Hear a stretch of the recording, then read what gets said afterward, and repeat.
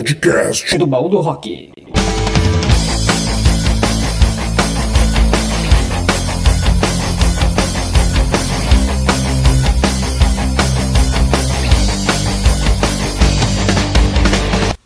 Bom dia, tarde e noite, galera. Não necessariamente nessa mesma ordem, afinal de contas, o podcast do Baú é para ser ouvido a qualquer hora do dia e em qualquer lugar do planeta. Além disso, a gente gosta mesmo de tudo junto, misturado, bagunçado e zoado pra cacete. Aqui quem vos fala é Luiz Totti, o TT de O Raio que os Parta, com mais uma edição do nosso podcast, a Semana do Baú, trazendo para vocês as novidades, notícias, tretas e até as fofocas do mundo do rock. Começando com os aniversariantes dos próximos 7 dias. No dia 15, Brandon Boyd, vocalista da banda Incubus, completando 44 anos. Dia 16, Andy Taylor, do Duran Duran, 59 anos. No dia 17, o cara que dorme todo setembro, mas acorda em fevereiro, Billie Joe Armstrong, com 48 anos. No dia 18, Yoko Ono, 87, já quase nonagenária. Dia 19, Tony Iommi, do Black Sabbath, com 72 anos. Dia 20, Brian Littrell, do Backstreet Boys, fazendo 45 anos. E no dia 21, Jerry Harrison, tecladista do Talking Heads, com 71 anos. Daí, partimos para as notícias. Vamos lá. A primeira coisa, vamos falar dos roqueiros malvadões.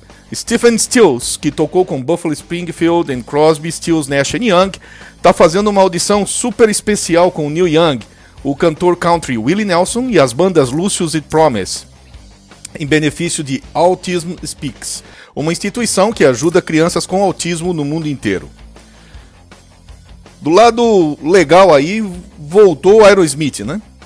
Joe Kramer voltou, eles resolveram as pendengas e o baterista voltou a tocar com a banda essa semana na sua nova temporada permanente em Las Vegas.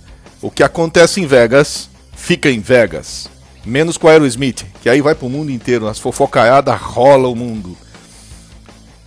Do lado do esporte norte-americano, voltamos a falar do Super Bowl. O Dee Snider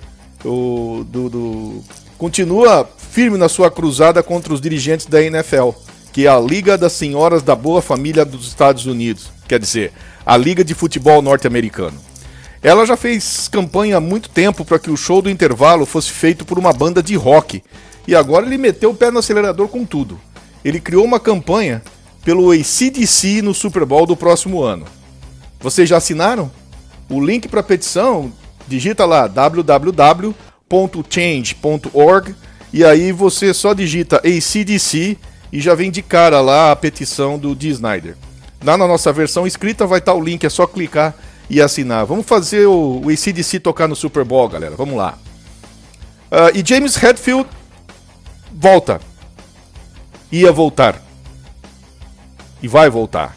Na verdade ele ia voltar dia 28 de março, no show beneficente com a fundação do Metallica All Within My Hands, e que foi adiado para setembro. De acordo com o comunicado da banda, eles precisavam colocar a nossa merda em dia para oferecer um puta show para vocês.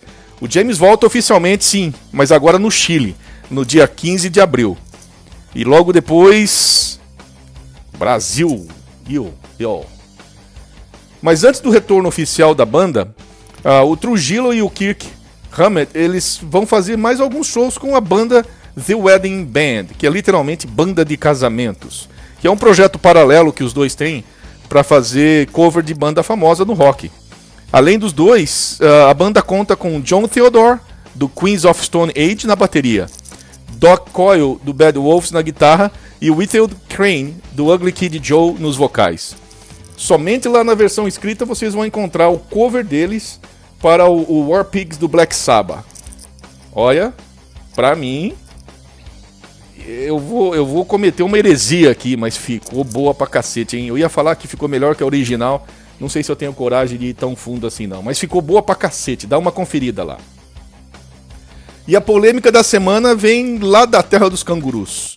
O Brian May desembarcou na Austrália e ele foi recebido por um grupo de moleques ali que pediam autógrafos, estavam com alguns discos do Queen e em troca dos autógrafos eles deram algumas guloseimas típicas australianas. Tinha um cameraman de uma das TVs australianas, ele começou a gravar e começou a acompanhar aquilo. A princípio o Brian nem deu bola, é normal, né? Mas quando os fãs começaram a ter uma interação melhor, tudo, e o cara foi chegando mais próximo, dando close, ele pediu pro cara parar. Uma, pediu duas, pediu três. E aí o cara falou, ok. Ele parou, baixou a câmera, mas arrancou o celular do bolso e começou a filmar. Aí o Brian se irritou e deu um tapaço no celular, jogando tudo no chão. Depois pediu desculpa para as crianças, foi pro Instagram explicar o que tinha acontecido e tudo mais. Nada justifica a violência. Por mais que o cara estivesse importunando, nada justifica a violência. Tava nervosinho o Sr. May lá, tava bem nervosinho. Vamos falar de lançamentos. Cara, o mago dos teclados, um dos caras que me fez gostar muito da banda Yes, o Rick Wakeman, tá voltando aí com um novo disco chamado The Red Planet. É um novo disco que até a chamada da notícia lá colocava Heavy Progressive Rock, que é uma pegada mais pesada e tudo mais. Não vi nada, não vi nenhum single ainda. Se alguém viu, me manda aí nos comentários pra gente poder acompanhar juntos. Dizem que a pegada do disco é muito parecida com aquele disco que pra mim é um dos melhores, né, em teclados da história do planeta Terra, The Six Wives of Henry VIII. O disco chega em dia 3 de abril e vem com uma edição especial com 2 bolachões vermelhos numerados, somente 1000 unidades e autografados, além do download digital por $70, ou aproximadamente ali R$300, dependendo da cotação do dólar, né? Não tá fácil ir pra Disney mais, né? Quem também vai lançar um disco novo agora no dia 27 de março é a banda Tesla. É um disco gravado ao vivo em junho de 2019, chamado Five Man London Jam. Vamos ver como é que sai o som novo do Tesla. Quem também falou de lançamento, mas sem data ainda definida, foi o Foo Fighters.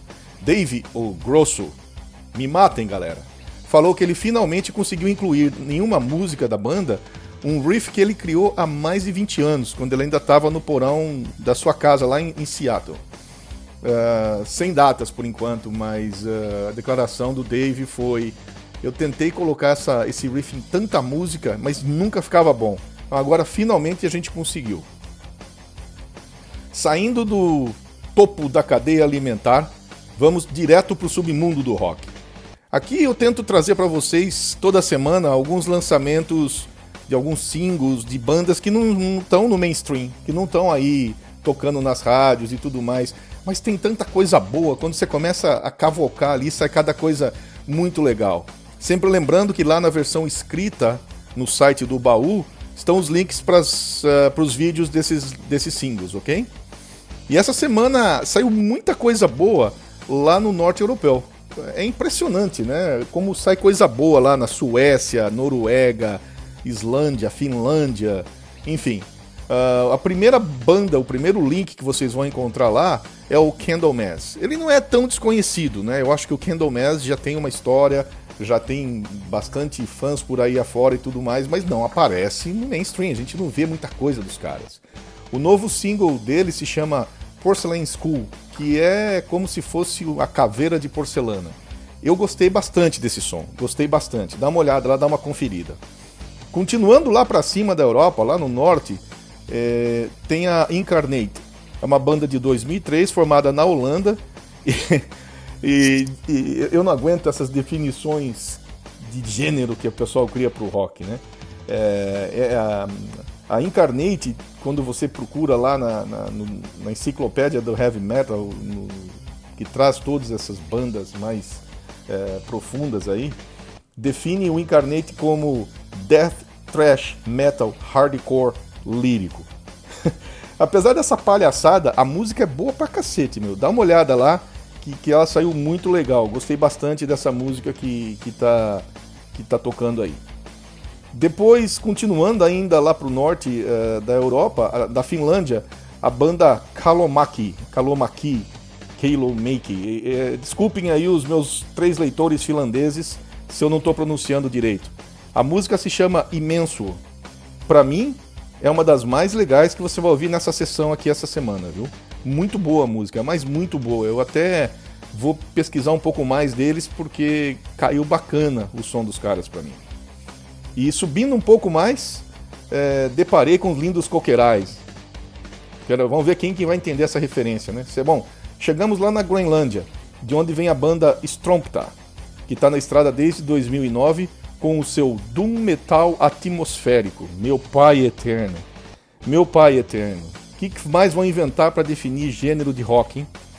Perto das outras músicas, essa aí que se chama... não vou nem tentar ler o nome dessa encrenca aqui. The Sang et de Brouillard.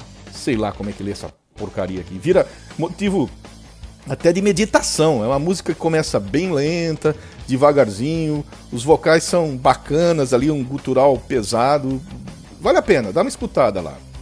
E vindo pro lado das Américas, começamos lá nos Estados Unidos, em Nova York. O Chris Spencer, que era o vocalista da Unsane, ele criou uma banda nova.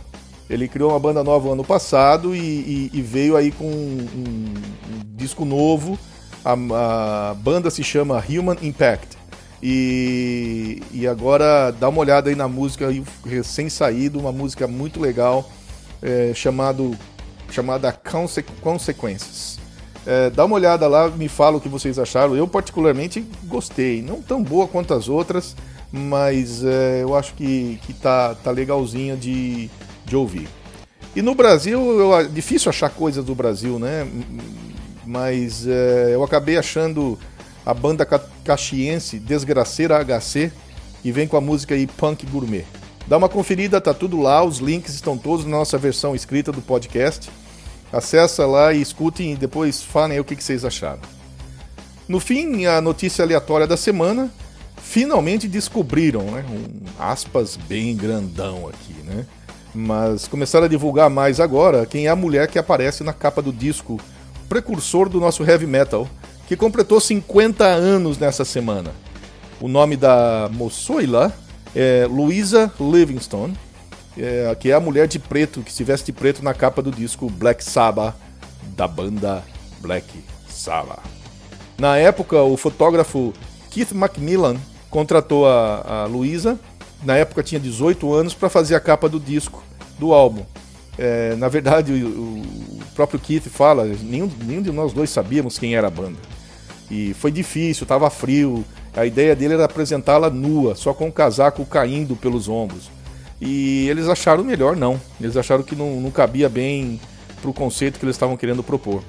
E então acabou não rolando. E saiu aquela capa maravilhosa, né, icônica, do disco icônico que transformou a vida do rock and roll.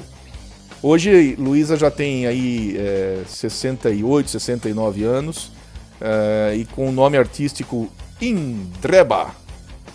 Ela faz música eletrônica na internet. Bom, por hoje é só, velhinhos e velhinhas, meus parceiros aqui de toda semana. Não esqueçam de visitar o site do Baú, em baudorock.net, para ficarem bem informados de tudo o que acontece pelo mundo do rock. Tchau, galera, e let's rock!